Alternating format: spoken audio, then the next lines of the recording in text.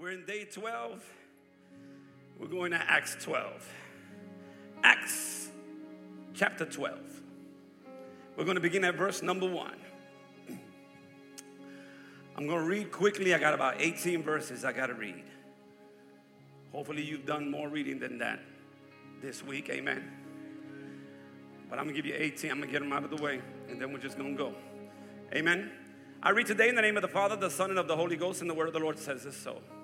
Now about that time, Herod the king stretched forth his hands to vex certain of the church. And he killed James, the brother of John, with the sword. And because he saw that it pleased the Jews, he proceeded further to take Peter also. And were the days of unleavened bread. In other words, it was the Passover. And when he had apprehended him, he put him in prison and delivered him up to 4 quarantines of soldiers to keep him, intending after Easter to bring him forth to the people. Peter therefore was kept in prison, but prayer, oh man. Peter therefore was kept in prison, but prayer. Anybody praying? Oh, I hope so, because I'm feeling this thing. But prayer was made without ceasing. They were going in. Of the church, you got to catch that. Not of one individual. It was a corporate meeting. I'm going to encourage somebody in here tomorrow, make it to the meeting. The prayer meeting, that is. Watch this. Without ceasing of the church unto God for him. And when Herod would have brought him forth, the same night Peter was sleeping. You believe that? He's on death row and he's sleeping. Between the 2 soldiers, bound with 2 chains, and the keepers before the door kept the prison. And behold, the angel of the Lord came upon him, and a light shined in the prison. He'll go even to the prison. And he smote Peter on the side and raised him up, saying, Arise up quickly. And his chains fell off from his hands. And the angel said unto him, Gird thyself, bind on thy sandals. And so he did. And he said unto him, Cast thy garment about thee, and follow me. And he went out and followed him, and wist not that it was true, which was done by the angel, but thought he saw a vision. He thought he was dreaming. When they were past the first and second ward, they came unto the iron gate that leadeth unto the city, which opened to them of his own accord. And they went out and passed on through one street, and forthwith the angel departed from him. And when Peter was come to himself, he said, Now I know. After this time of consecration, you're going to know. Now I know of a surety that the Lord has sent his angel and had delivered me out of the hand of Herod and from all the expectation of the people of the Jews. And when he had considered the thing, he came to the house of Mary, the mother of John, whose surname was Mark, where many were gathered together praying. He showed up at the prayer meeting, at his own prayer meeting. And as Peter knocked at the door of the gate, a damsel came to hearken named Rhoda. And when she knew Peter's voice, she opened not the gate for gladness, but ran in and told how Peter stood before the gate. And they said unto her, Thou art mad. And I'm thinking to myself, weren't y'all praying for this?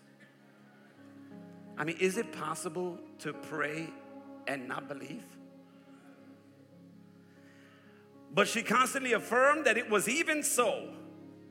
Then said they, It is his angel.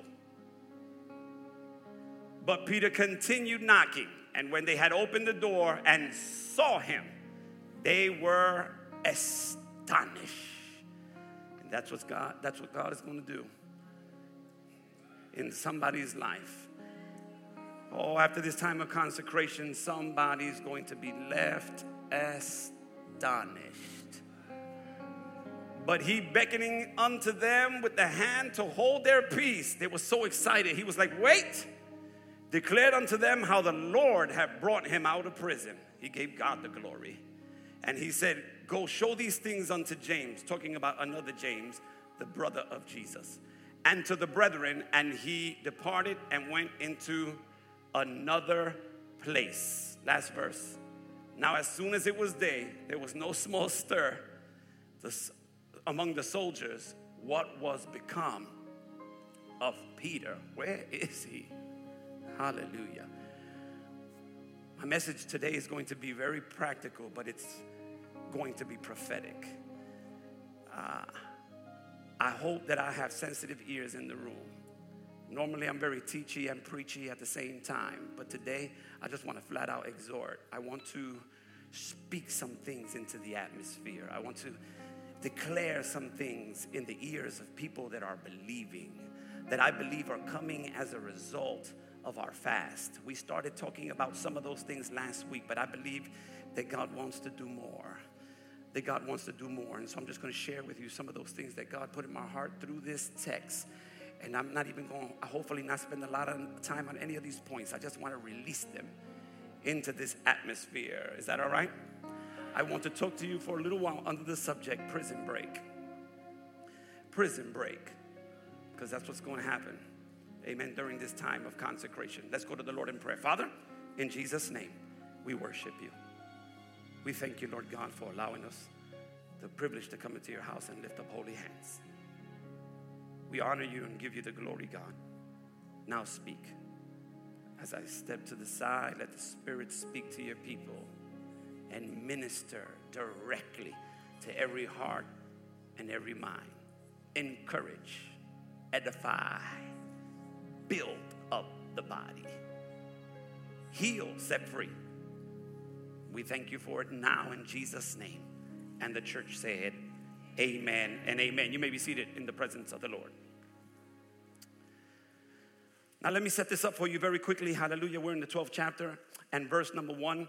But what's happening in the 12th chapter is coming as a result of something that the Bible talks about in the 11th chapter. And so watch this. In the 11th chapter, there's a place called Antioch. Antioch, just in case you didn't know, is the third largest city in the Roman Empire. It is the third largest city in the Roman Empire. And Antioch is being shaken by a group of disciples who believe and are not ashamed of the Lord Jesus Christ. And they are declaring and preaching, watch this, Christ crucified and resurrected, and they are shaking the whole city. Are you in this place, church? Watch this. Before that chapter 11 even begins to talk about Antioch, it begins to talk about how Peter was in prayer and fasting. And to make a long story short, he caught a revelation that the gospel was not just for the Jew, but also for the Gentiles.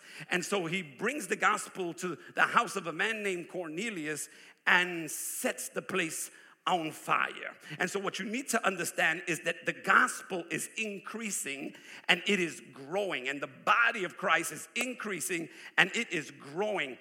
Barnabas had to go look for the apostle Paul, bring him into Antioch to help with the explosion that's taking place in the church. And Paul comes in and stays with Barnabas for almost a year, teaching and discipling all those that are coming and turning unto the Lord. Let me tell you, there are some of us in here who perhaps have a preference and determine among themselves, you know what, I like the little church. I just like that small atmosphere.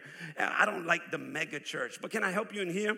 If you don't like the mega church, you don't like the first century church.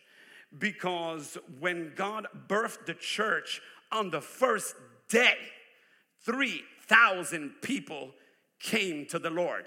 And then shortly after, there were 5,000. And then the Bible says, watch this, they were added to the church daily, not weekly. In other words, Sunday's not the only day for people to get saved. And the church is not a building. The church is not a building. This is brick and mortar. This becomes the church when you get here. You are the church, the ecclesia, the called out ones. That's what church means. We make up the church. Hallelujah. We affect everywhere we go. Are you in this place? And so the church is exploding. I don't know about you, but I'm believing, hallelujah, God, for an explosion in the body of Christ. And so watch this. Herod don't like it. Because anytime there is spiritual increase, hallelujah, and the church and the plan of God starts to progress, the enemy don't like it. And so Herod, watch this, decides to put his hands or lay hands on some in the church, the Bible says, violently. And you know the story. He captured James, and the Bible says that he killed James. Because how many of you in this place know that expansion is expensive? Why? Because progression attracts persecution. I said progression attracts persecution. You don't want to be bothered? Don't do nothing. But if you decide I'm going to progress, your progression will attract persecution. Amen, somebody. If I had time, I would take you all the way back to Exodus chapter 1, where the Bible declares, watch this, the Bible declares that Joseph's there, Joseph's family's there. You remember that? Joseph goes to Egypt, brings his family to Egypt. Make a long story short, Joseph dies. The previous Pharaoh dies. When this previous Pharaoh dies, Joseph's family no longer has favor. Joseph's not around. So watch this.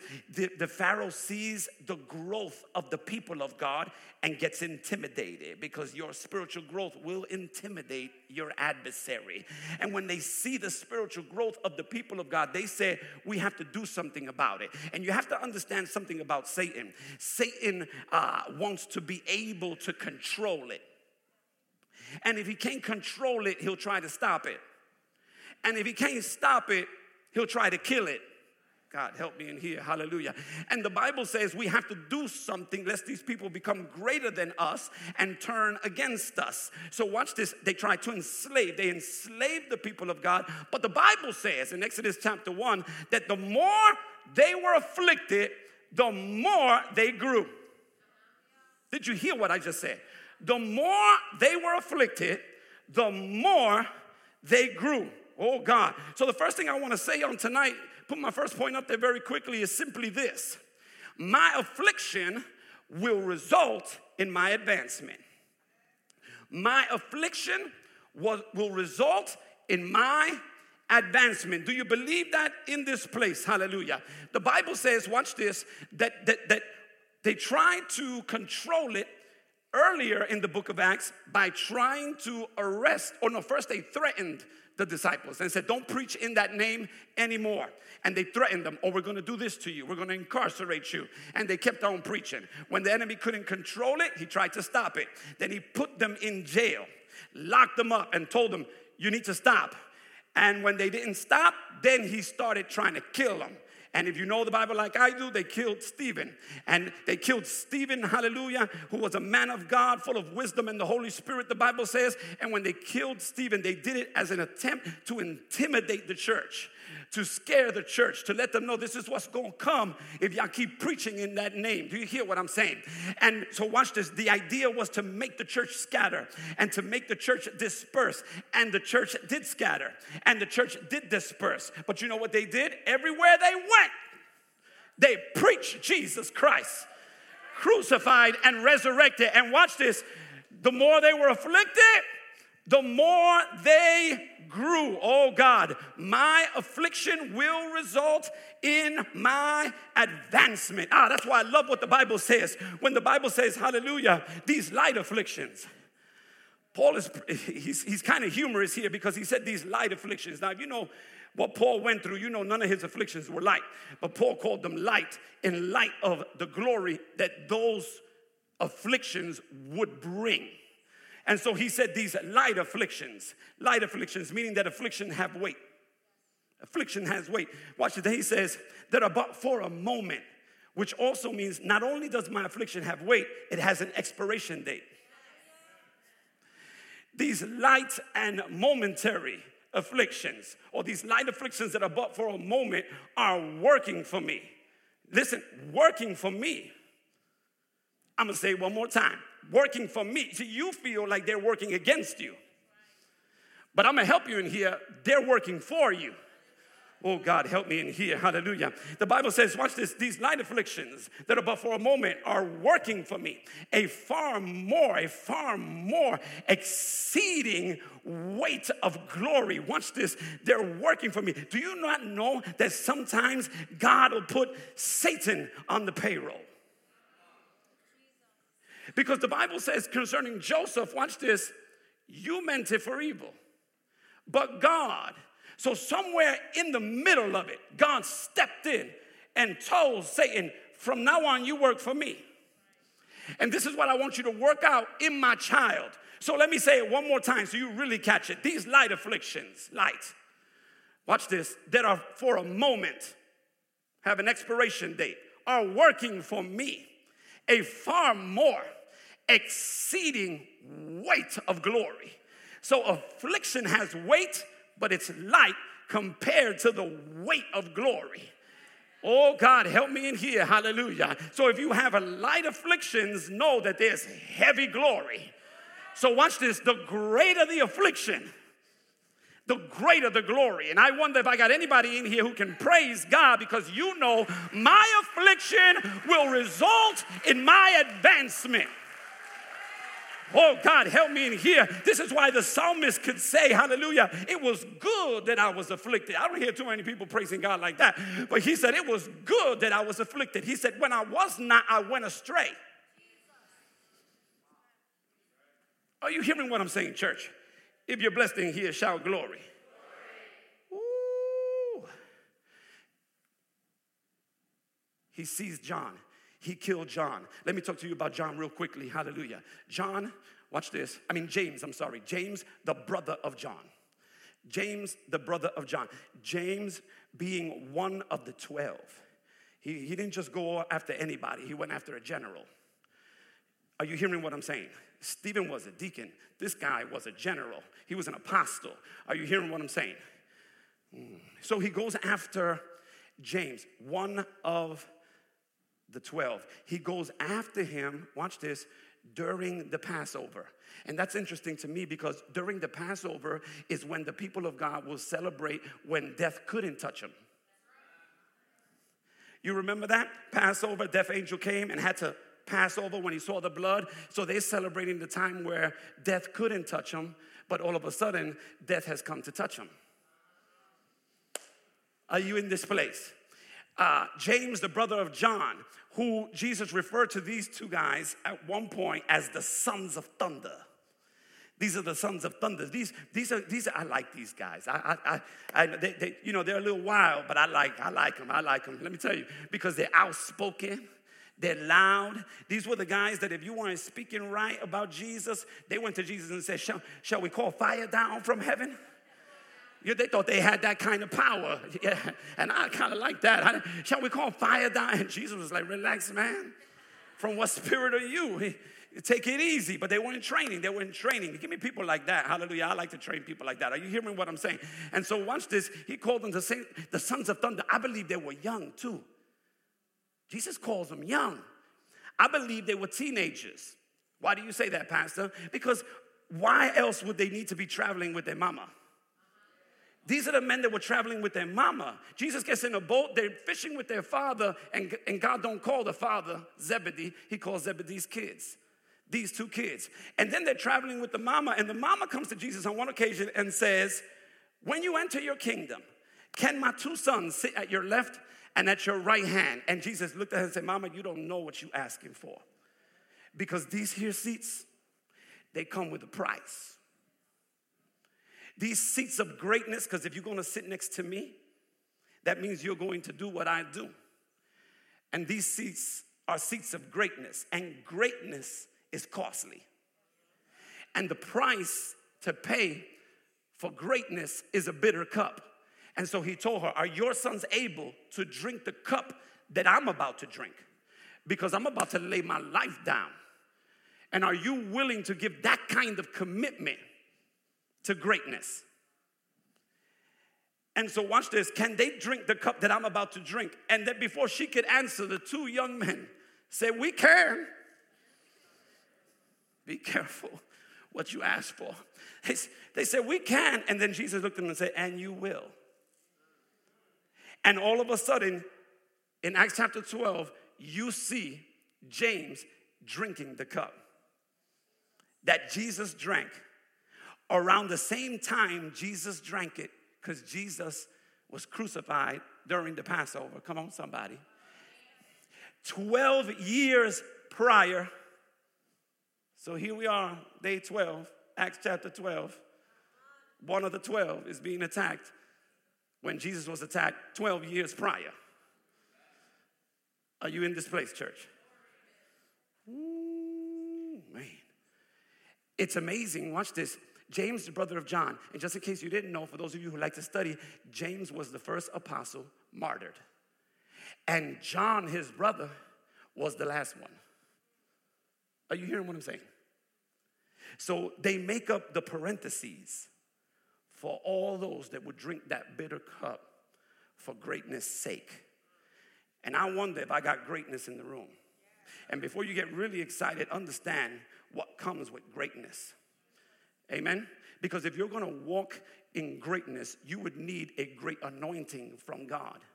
And one of the main ingredients for the anointing when they made it in the Old Testament was myrrh.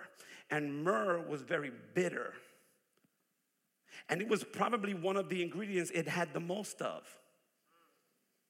And so you have to know what you're asking for when you're asking for greatness. Are you in this place? But after what's bitter comes what's sweet. I said after what's bitter comes what's sweet. Hallelujah. Are you hearing what I'm saying? If you're blessed in here, shout glory.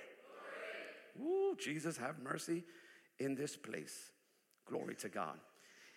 The Bible says that he seized Peter now. When Herod saw that it pleased the Jews to kill James, he seized Peter because this man had a double desire. He loved the praises of people. Are you hearing what I'm saying? And so he wanted to be lifted up. But at the same time, he wanted the church limited. That is the double desire of your adversary, the devil. He's always wanted to be lifted. He tried it in heaven and it did not happen. He always wanted to be lifted, and he wants the church to be limited. And so when he saw, listen, when Herod saw that it pleased the Jews to kill James, he seized Peter. Isn't it amazing how sometimes your predicament becomes other people's pleasure? It's sad when someone else is actually glad to see you go down. Now, I don't know if everything is fine in your life, but there are haters out there. And there are people, hallelujah, who would like nothing more than to see a Jesus lover go down. Are you in this place? The thing that amazes me in the text is that we hear about James. We hear about James dying, and it says nothing about the church. And I don't want to take liberty with the text to just say that they weren't praying, but I was kind of surprised that when James is locked up, it doesn't say anybody's praying. And then Peter gets locked up, and they have a church vigil. For all my Latino people, they went to a vigilia. They had an all-night church vigil when they heard about Jesus. And it's amazing to me that they were not even perturbed, or it doesn't seem like they were perturbed when James got locked up.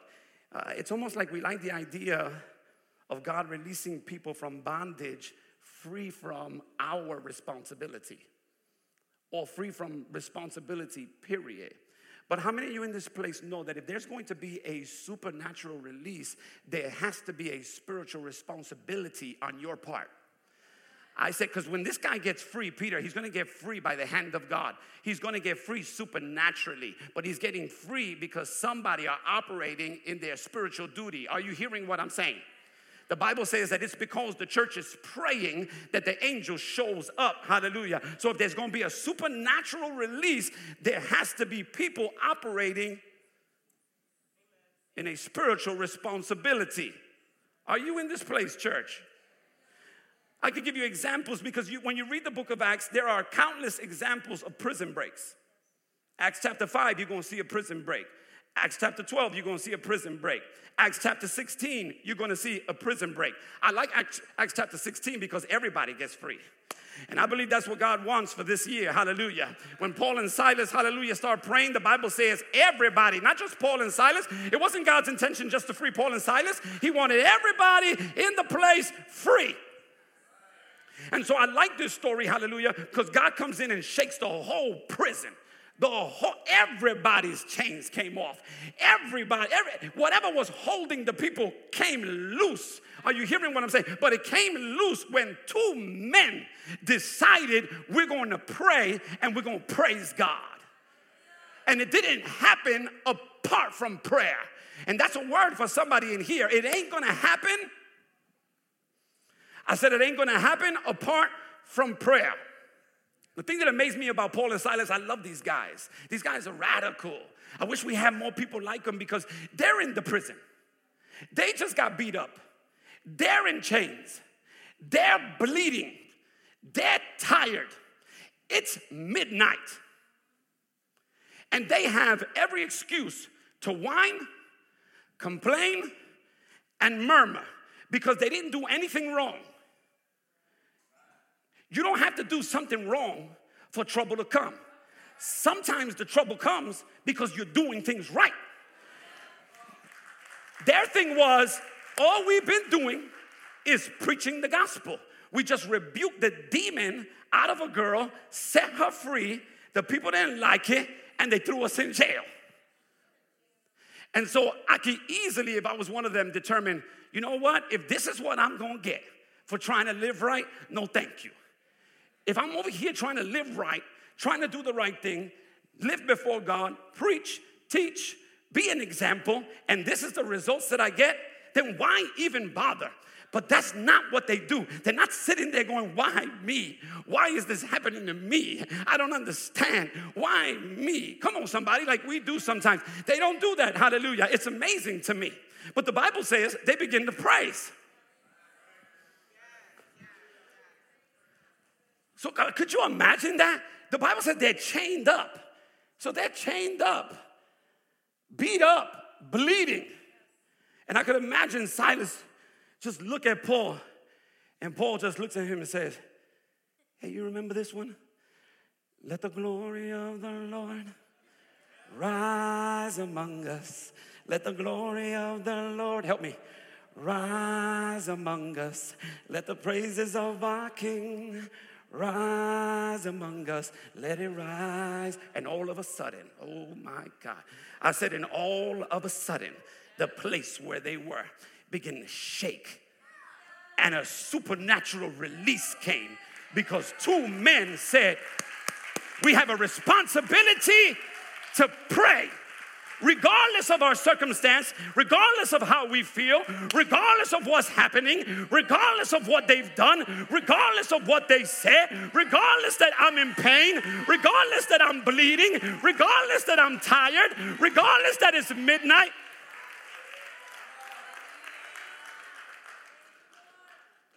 Oh, God.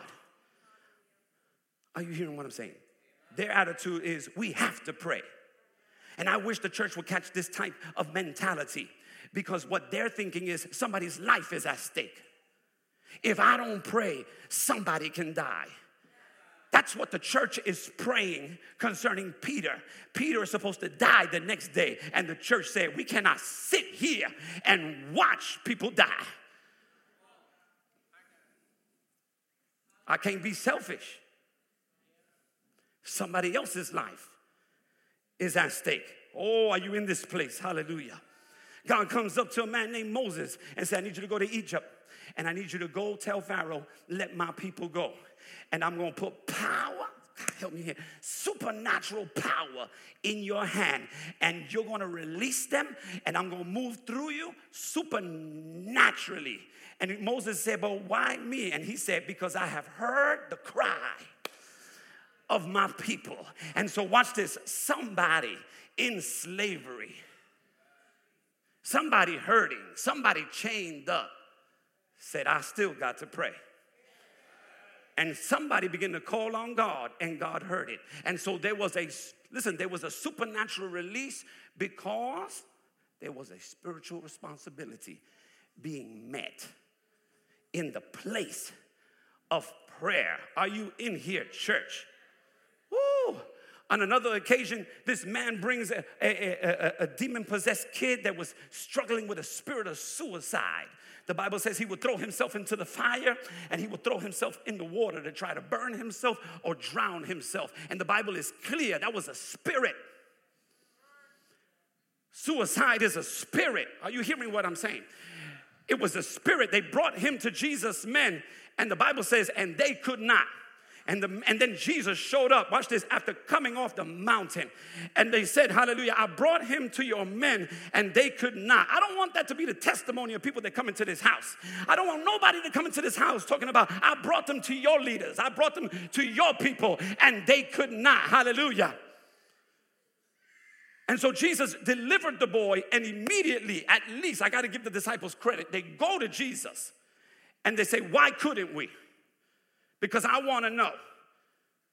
And I like that attitude. So that if you pray and it doesn't happen, you go to Jesus in private like they did and ask him why.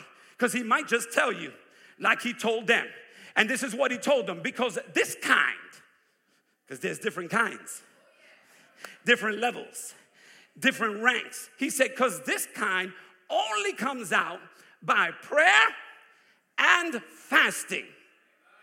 So you can expect to skip the mountain and deliver the man.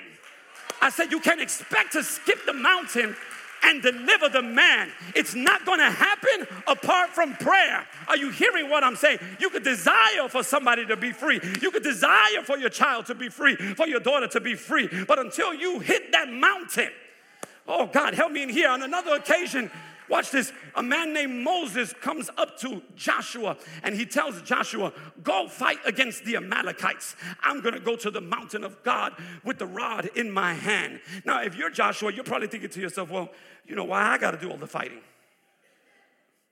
Right? Why I got to do all the fighting, you know? What you going to be doing up on that mountain, Moses? I hope you're not going up there to have a picnic. How many of you know this story? The Bible says that Moses goes up on the mountain and he lifts his hands. He's in a posture of consecration. Watch this. And the Bible says that while his hands are up, Joshua is getting the victory. Watch this. But when his hands come down, Joshua begins to lose. So watch this. Your giftedness does not ensure you the victory.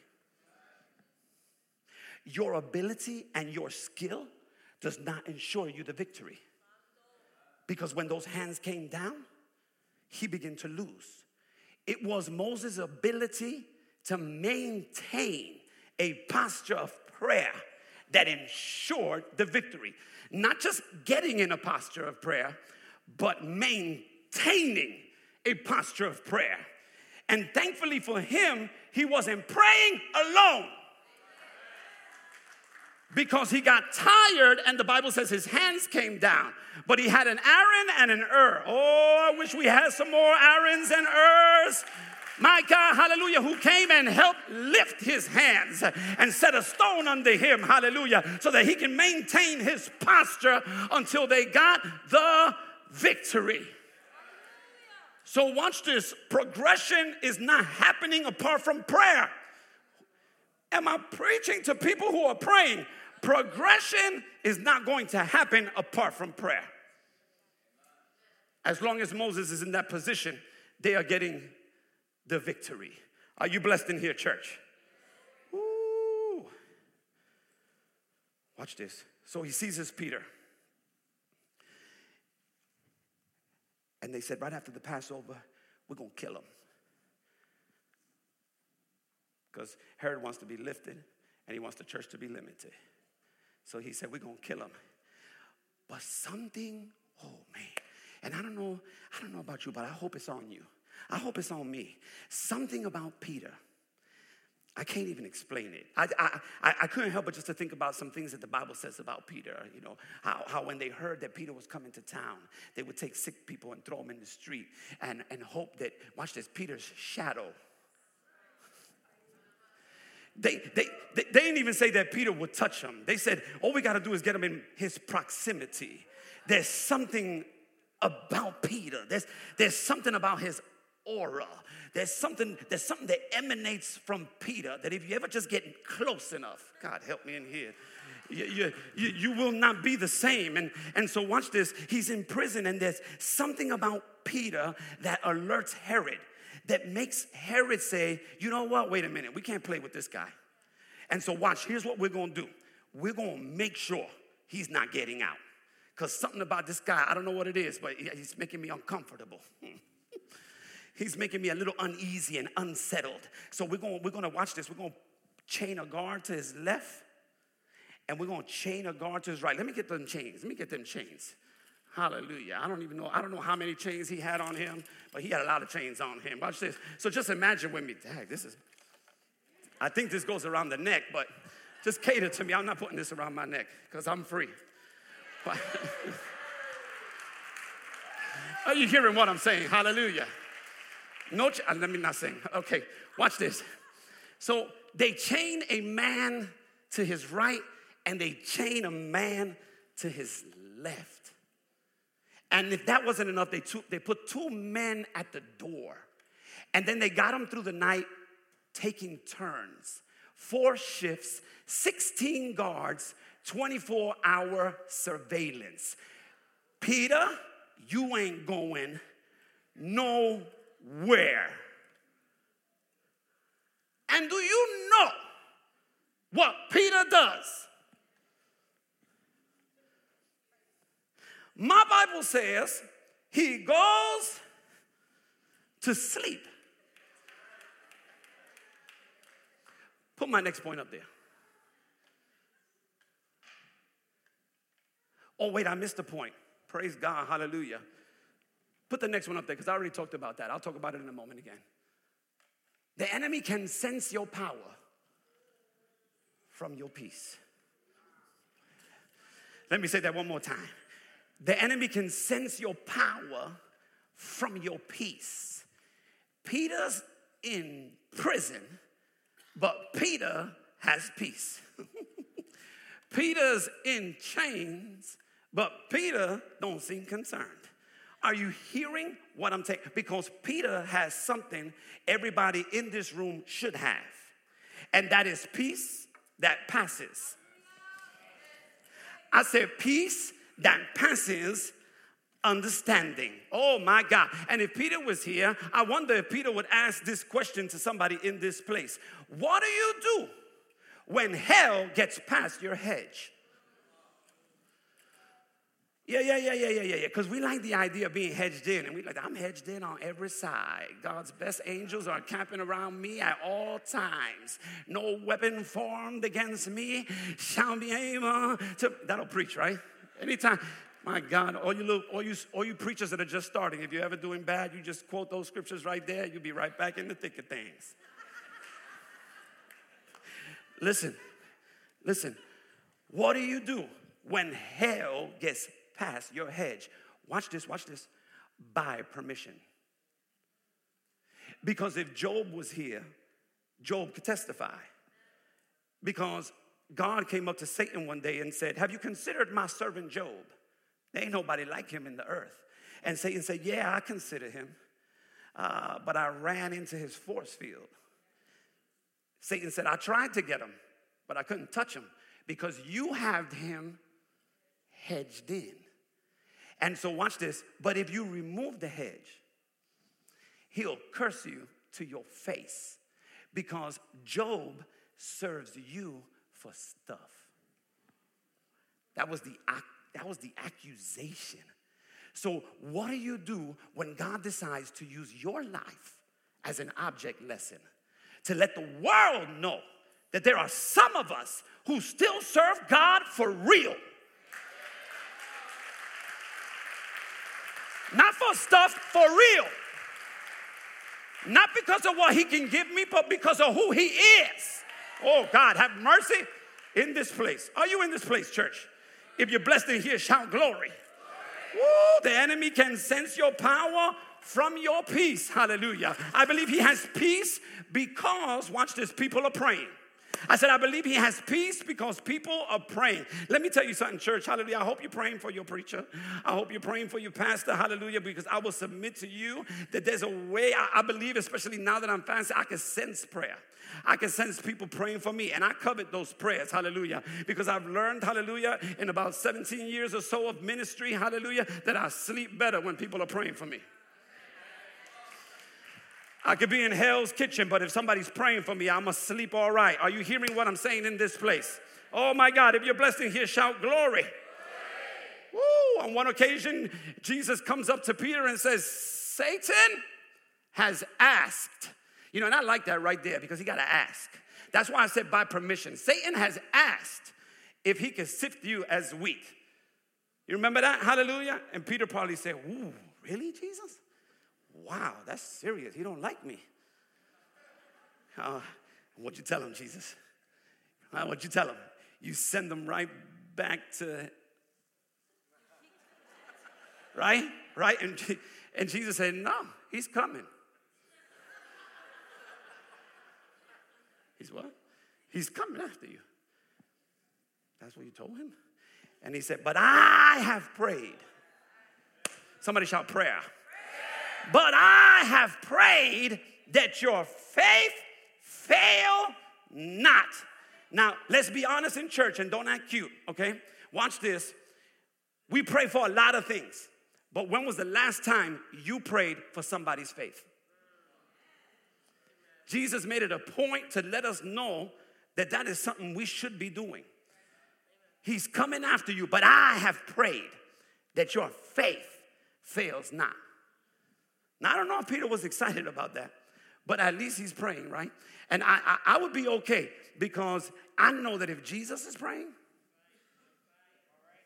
that prayer is being heard. Are you hearing what I'm saying? You know, I might doubt whether or not he's hearing someone else's prayer, but if Jesus is praying for me, if Jesus is interceding for me, amen. And so, you know, I missed a point a moment ago, so let me just say this about that. Listen, he captured James, killed him, and the church didn't seem to be perturbed. And my thing was this: how many more people need to be captured before we're perturbed enough to pray? How many more young people need to be captured by the chains of sin, drugs, addiction, suicidal spirits, spirits of lust, paraphernalia, pornography? How many more have to be captured before we determine this is serious? When Peter got captured, they said, wait a minute, this is serious. They just took out a general and they caught another one. We have to do something. And they were perturbed enough to pray. Oh, God, are you in this place? Hallelujah. Woo. And where we're at right now is that the enemy can sense your power from your peace. How's your peace? Come on, church. How's your peace? If you were Peter, how would you act?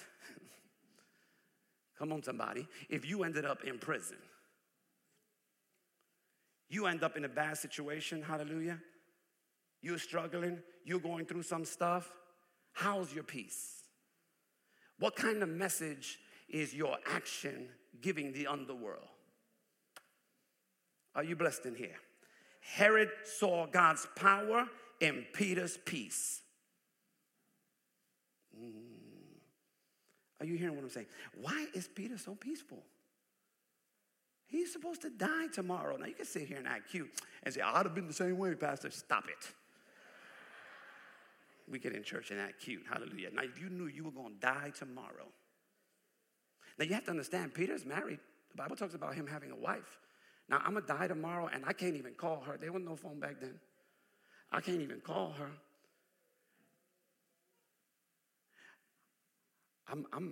I'm feeling some kind of way. I'm thinking. My mind is going. You know, this is it. This is the end. This is the little bit of time I got left. I ain't going to sleep. I'm calling all the angels. I'm speaking in tongues. I'm speaking Swahili. I'm doing everything I know. I'm yelling, screaming. Peter goes to sleep. Now, how can Peter go to sleep? Now, let me remind you. In Acts chapter 5, Peter was in jail. This is Acts chapter 12. In Acts chapter 5, he got put in jail. And in Acts chapter 5, an angel broke into the prison and got Peter out. And so maybe Peter remembers the last time I was in a tough situation, he brought me out. And like Ty Tribbett said, if he did it before,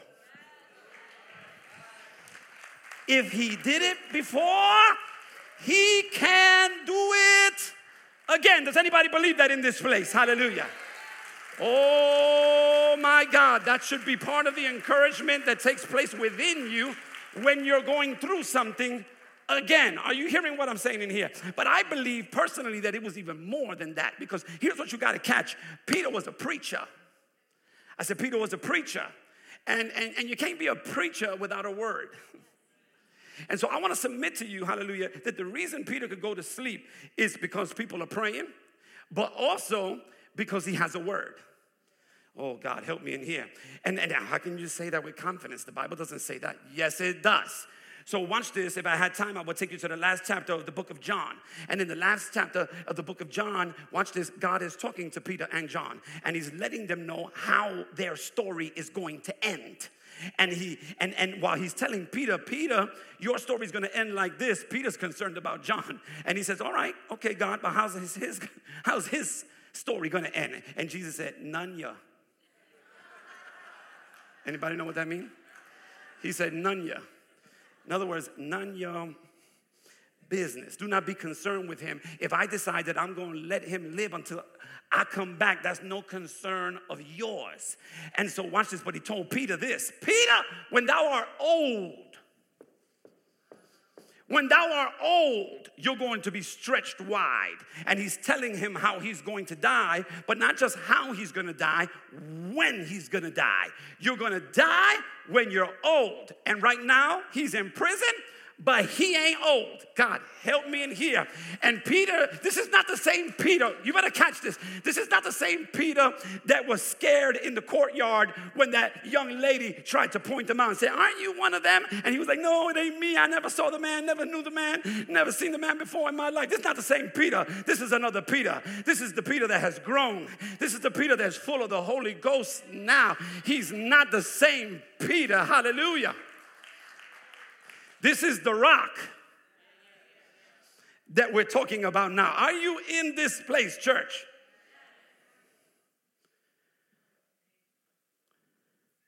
Peter goes to sleep. They took a man named Daniel, and they said, you better stop praying.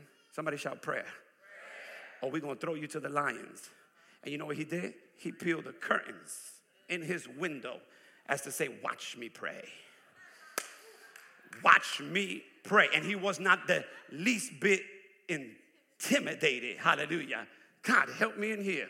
And if I were you, I wouldn't be so intimidated about the world trying to take prayer out of everything. And, oh, my God, they took prayer out of school. No. I've taught my kids to think of prayer. Because you can think of prayer and God can still hear you. Are you hearing what I'm saying in here? There's no way you can stop me from praying, because I can think a prayer and God can hear me think. Oh, God, help me in here. The Bible says, I know your thoughts are far off. It's a little scary when you think about it. Amen, somebody. And they said, we're going to throw you in the lions. And you know what he did? Come on, church. He went to sleep. He used lions as pillows. You got to have a certain kind of peace to sleep with lions. Oh, God have mercy. On another occasion, the disciples, watch this, are on a boat. Tremendous storm comes. It's battering the boat. Water is getting in the boat. They lose control of the boat. They let go of the helm. They run to where Jesus is and start shouting, don't you care that we perish? You know how we do sometimes, hallelujah, stuff comes and we wonder if Jesus even cares. Yeah, not talking back to me, but I'm in somebody's kitchen right now. Does he even see me? Does he know what's going on in my life? Does he even care? Do you care that we perish? And Jesus looks at them as to say, why y'all woke me up? Where is your faith, he said. Because if I'm in your boat, you should be able to sleep through it. Oh, God, help me in here. Hallelujah. If I'm in your boat, I don't care what kind of storm rages against you. I don't care what kind of attack hell launches against you. If Jesus is in your boat, hallelujah, he's illustrating for them, this is what you do when you go through storms. You sleep through it. Because you know who you are in me, and you know I called you with purpose, and you know that my word over your life is able to sustain you. Hallelujah. I could go to sleep because there's a word over my life. I could go to sleep because there's a word over my life. I could go to sleep because there's a word over my life. Hallelujah. Somebody shout glory in here. I want to tell somebody in this place, hallelujah, your anxiety is holding back your assistance. I said your anxiety is holding back your assistance. Let the enemy sense your power through your peace. Are you blessed in here? Ooh, I like the way Job put it. Though he slay me. Though he slay me. If you're going to testify in triumph, you have to trust him in trouble. I said, if you want to testify in triumph, you got to trust him in trouble. Amen, somebody? Are you blessed? The warden was trying to make sure he wasn't going to get out. But the God he worships was about to bust him out. The enemy thought there's no way he's getting out. I made sure of it. I got him chained on every side.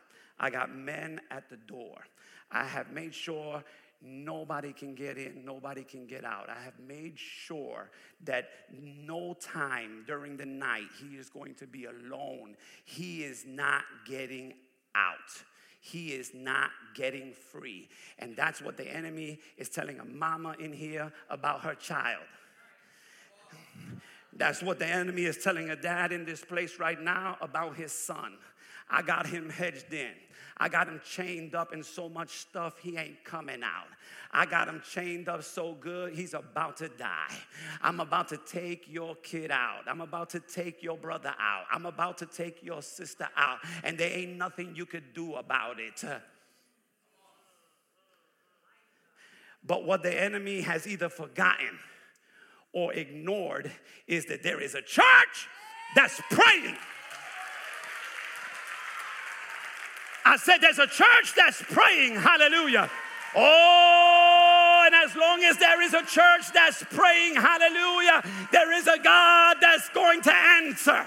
Oh, God, my Bible says, hallelujah, that all of a sudden, and here's what you need to understand. I want to encourage you, mama, and I want to encourage you, papa, in this place who's believing, hallelujah, for your son or your daughter. When God, you just keep on praying. When God says now, when God says now, when God says now, ain't no prison, ain't no chains, ain't no drugs, ain't no devil, you don't hear what I'm saying, no principality, ain't no sickness gonna be able to keep God out when God decides to break in. Whoa, God help me in here. When God says now, I wish I had somebody in here who really knew what I was talking about. Can I testify? Hallelujah. I was out. I was in a spiritual prison. Before I met Jesus, hallelujah, I was not looking for God. I was living like hell. I was living for me. I was trying to do me. Hallelujah. I was in the club drinking it up and smoking it up. Hallelujah. Just doing me. And I didn't even have God on my mind. But somebody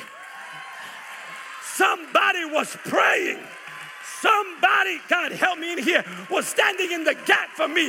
And when God said now, no club, no alcohol, no weed. You don't hear what I'm saying. Hallelujah. When God said now, the voice of God came through the speaker in the club and said, get out. Get out. Oh, do I know it? Oh, it's time to come out. It's time to come out. It's time to come out. And I hear God saying, hallelujah, after this prayer consecration, somebody's coming out. Somebody's son is coming out. Somebody's daughter's coming out. The chains are going to come off in the name of Jesus. That's what prayer does. That's what fasting does. I don't care what spirit, I don't care what devil has your child wrapped up right now. God is about to say now. Woo. Woo. Woo. God, we got to.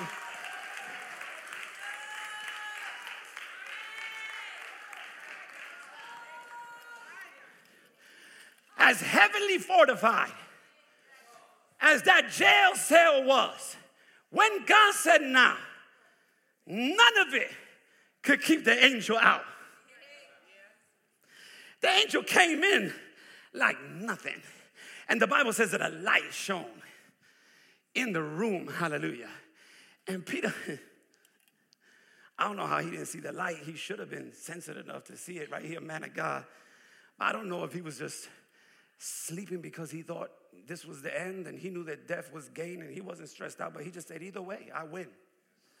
Well, I wish people would just develop that kind of attitude right there. Hallelujah. Either way, I win.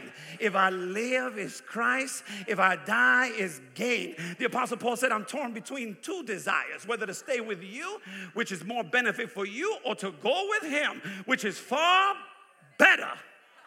Somebody needs a revelation about death. Hallelujah. Death is not the end. Death is not a finality. Death is a portal, hallelujah, that takes you from time to eternity. Either way, I win. The angel comes in there, and Peter's still asleep. And the Bible says that the angel hit Jesus. Not Jesus, God help me. Hit Peter, don't hit Jesus. Unless it's with some prayer. Listen, hit Peter. It had to hit him to wake him up. Can I help you in here? Put my next point in here. Don't wait for something else to hit you so that you can get up. It's amazing to me how sometimes we can even become comfortable in our chains. Are you hearing what I'm saying? And watch this. Some of you think that what's happening in your life right now is the devil. I got news for you. God will send an angel. Listen, I'm talking about the God that will dry up the brook for the prophet just to get him to move. Oh, you don't hear what I'm saying. Dry up the brook so that he won't settle for good because God has great for him. Are you hearing what I'm saying in this place? Hallelujah. We're talking about the God, watch this, who if he needs you in Egypt because you're going to deliver a whole nation, he'll let your own brothers betray you in order to move you into your destiny and into your place. So I want to encourage you, hallelujah.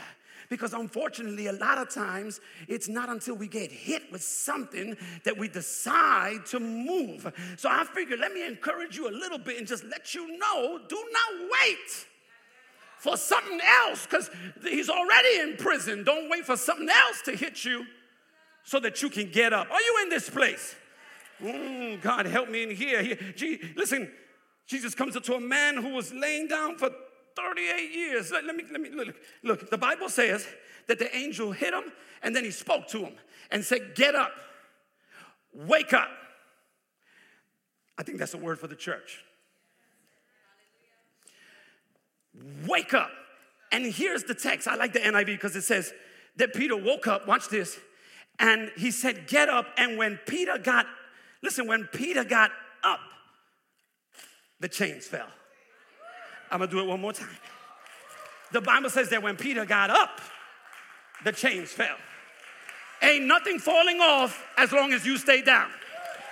I said, ain't nothing falling off as long as you stay down. God, help me in here. I came to minister to somebody, hallelujah, who's in a place, hallelujah, of disencouragement, hallelujah, and discontentment. You are in a low place right now, hallelujah. You are depressed, full of anxiety, worried, hallelujah. You have low expectation. If you stay there, ain't nothing falling off, hallelujah.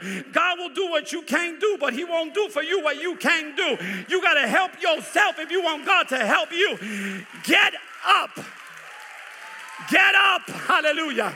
Lift your head, hallelujah. God, help me in here. Elevate your thinking, hallelujah. Come up higher and watch the chains fall off. Are you hearing me? Hallelujah. He came up to a man lame 38 years and asked him, do you want to be made well? Because watch this, the reality is some of us don't. We use the excuse, hallelujah, I need somebody to help me. Do you want to be made well? Jesus, 38 years in the same spot, stuck, stagnant, in a rut. And when Jesus gets ready to set him free, he don't even touch him. Check the text. He spoke to him and said, get up, take your bed, and walk. Oh, God, help me in here. Get up. Lift your head. Listen, you got to say like the prodigal son, hallelujah. If you're in a low place like the hog pen, you got to come to the place where you determine, I shall arise. I'm in a low place. I'm not out yet. I'm in a mess. This is pig slop. I ain't got nothing to eat. I might as well eat this stuff, but then something happens to the man where he says, wait a minute. I shall arise. When he gets up, he gets out. Oh, are you hearing what I'm saying? Listen, you in a mess right now, and you're wondering, hallelujah, how am I going to get out of this? How is this person going to get out of that? Oh, my child is so bound. I don't know how they're going to get out. Here's the thing you need to understand. You don't need to be concerned with how they're going to get out. All you need to be concerned with is him getting in.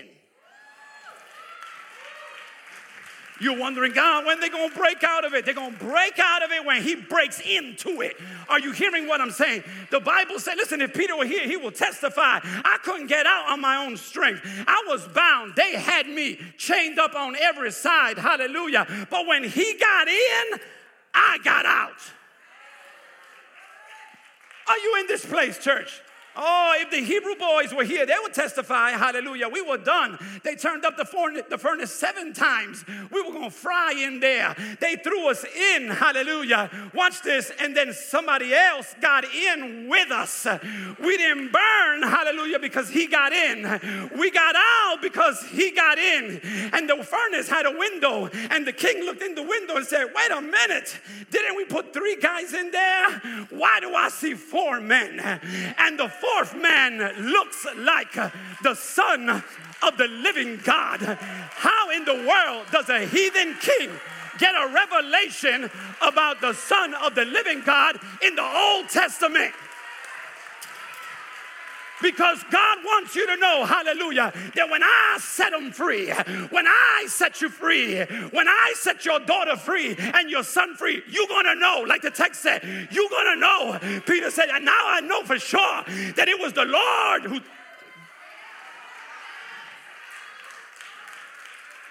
He let a heathen king in the Old Testament see the Son before his time.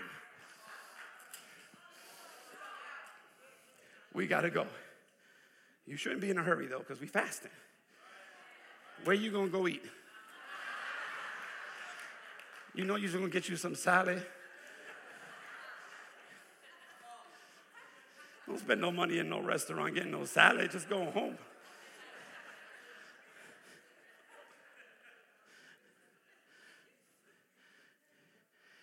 I didn't come out until he got in. Those lions couldn't touch me because he got in. When he got in, I got out. Paul and Silas will tell you, we didn't get out because of us. We got out when he got in. I'm not concerned about how they're going to get out. I just need him to get in. My prayer is, God, get in. Mess my daughter up. Oh, God, help me in here. Get in. Get in. If they're in the club, get in the club. If they're at the crack house, go in the crack house. I don't care where they are. Get in. If you get in, they'll get out. Oh, so they'll get out. Listen, the chains came loose. And the Bible says that the angel said, follow me. Get your shoes on, put your cloak on, and follow me. Because not being dressed means you ain't going nowhere. So put on your clothes, put on your traveling shoes, because we're coming out of this. Watch this. He takes him out. The Bible says he goes through the first ward and then the second ward. And then they get to the final gate, the third gate. And the Bible says that that gate, watch this, opens up to them automatically. See, some of you in here are still trapped between wards. And I want to submit to you that you serve a God who doesn't just want you partially free. He wants you all the way free. And so I don't just want you to deliver you from this and allow you to continue to struggle with this. God, help me in here. I want you all the way. I want you all the way out. Watch this now. Watch this now.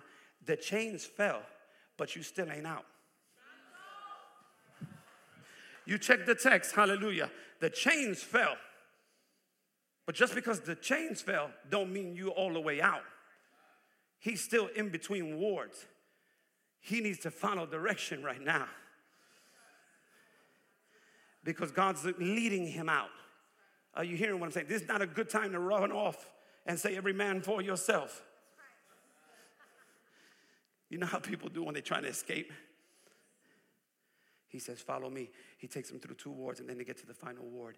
And the Bible says it opens up to him automatically. God's about to open a door for somebody in this place you ain't even going to have to knock on. Do I got a church in here? Listen to the text. I ain't making that up. Listen to the text.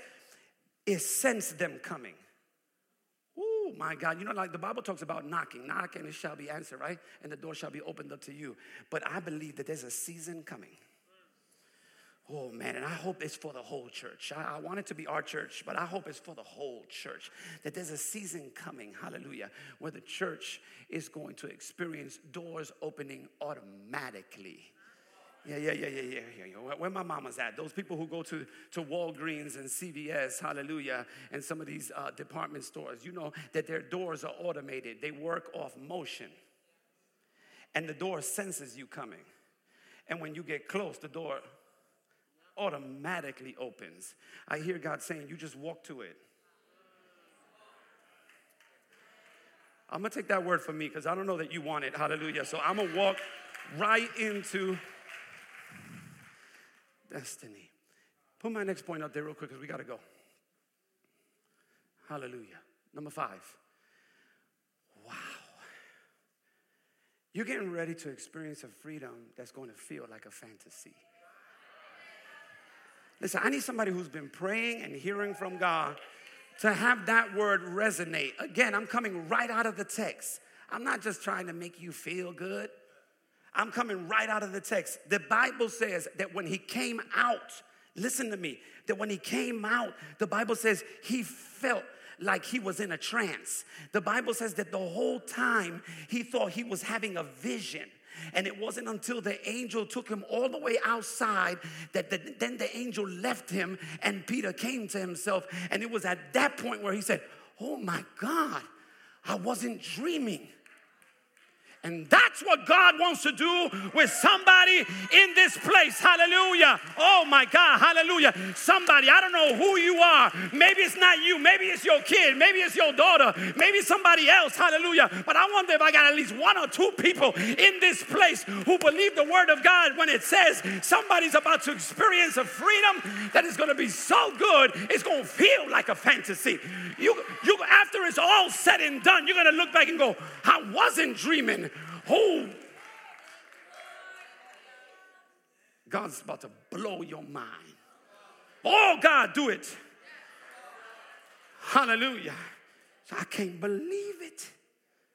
And then he says, when he finally comes to, surely the Lord has done this. Oh, for a surety I know. You're going to know. God, help me here. You're going to know it was him. Amen.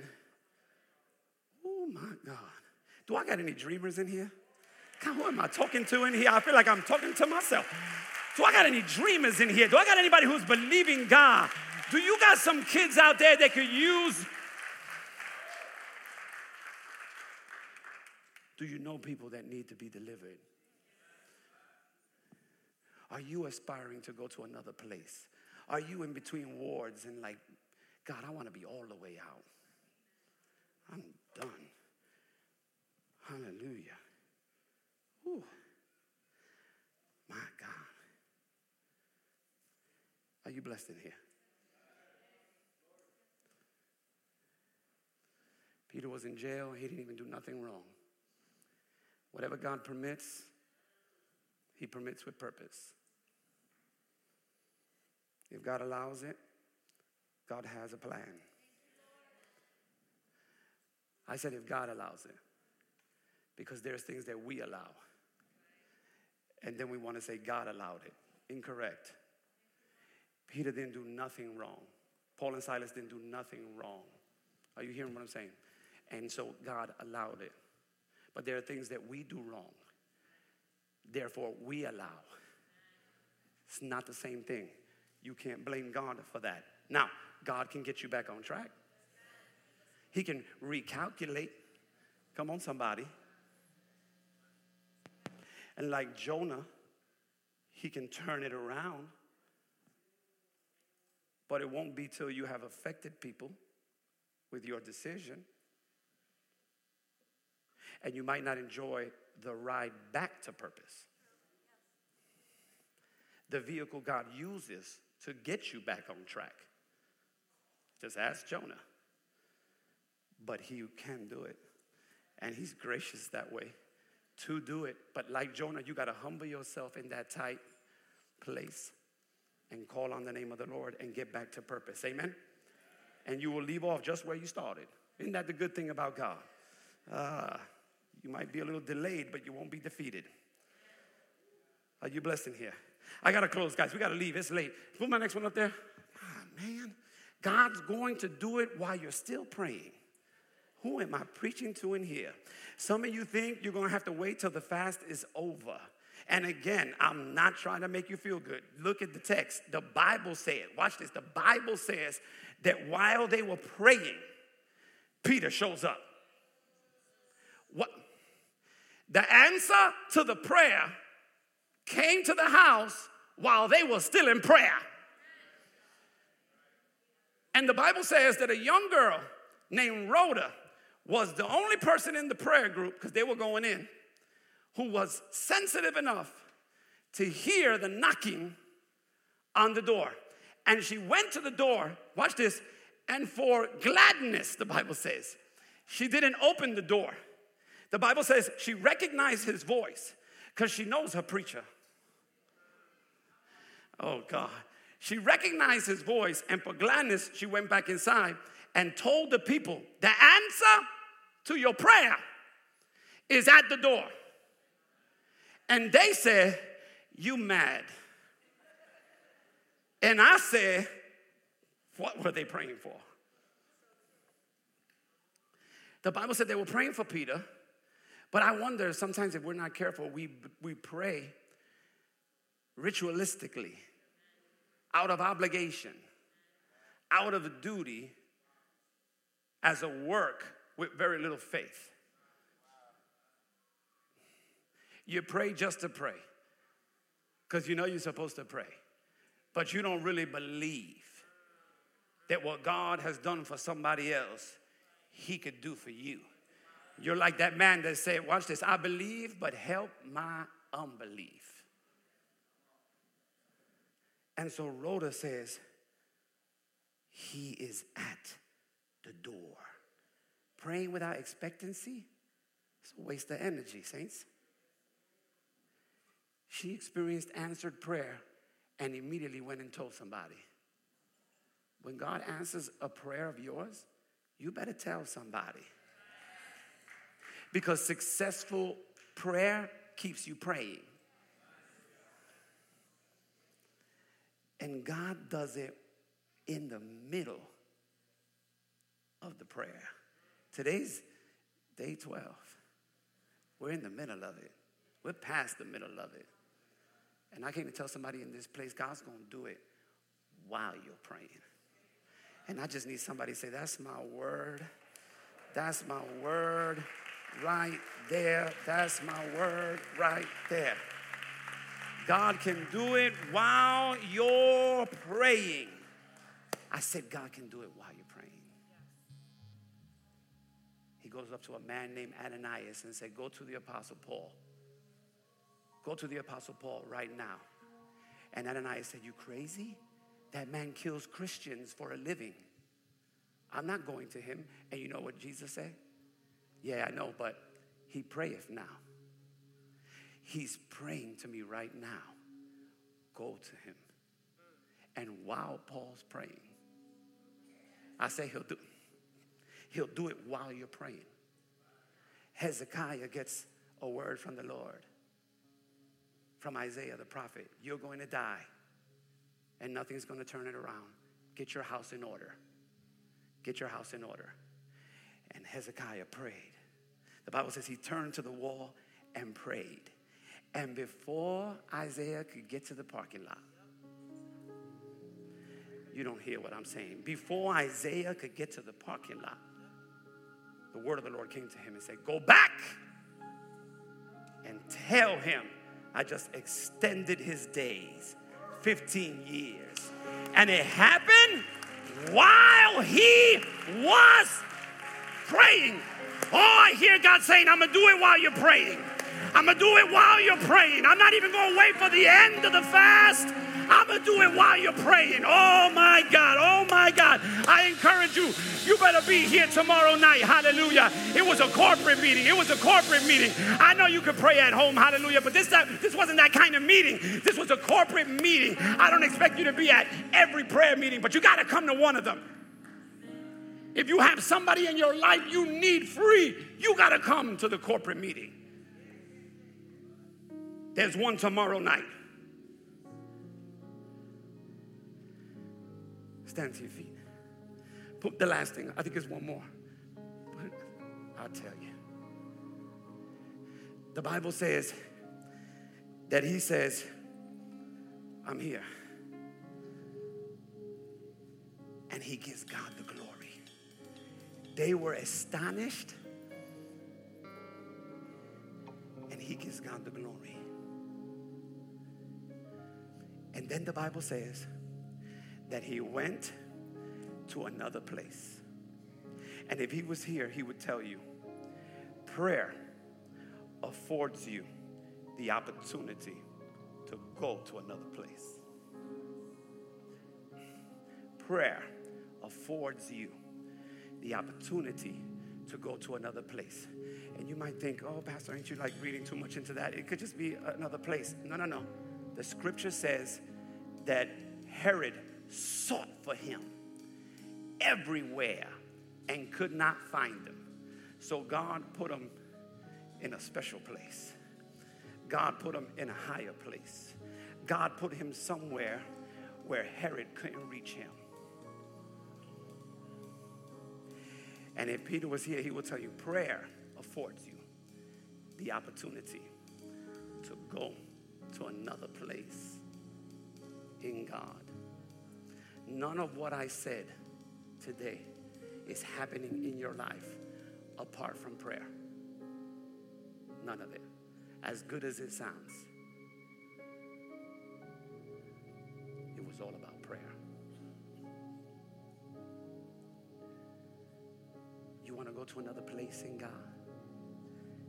You want to see chains fall off a young generation? You want to see sickness bow down in the presence of the King? That supernatural release requires a spiritual responsibility. If my people who are called by my name would humble themselves and pray, turn from their wicked ways, then I will hear from heaven and I will heal their land. You want to see healing come to this land? God is saying, invite me in to the situation. Invite me in. You receive the word on today? Give the Lord a hand.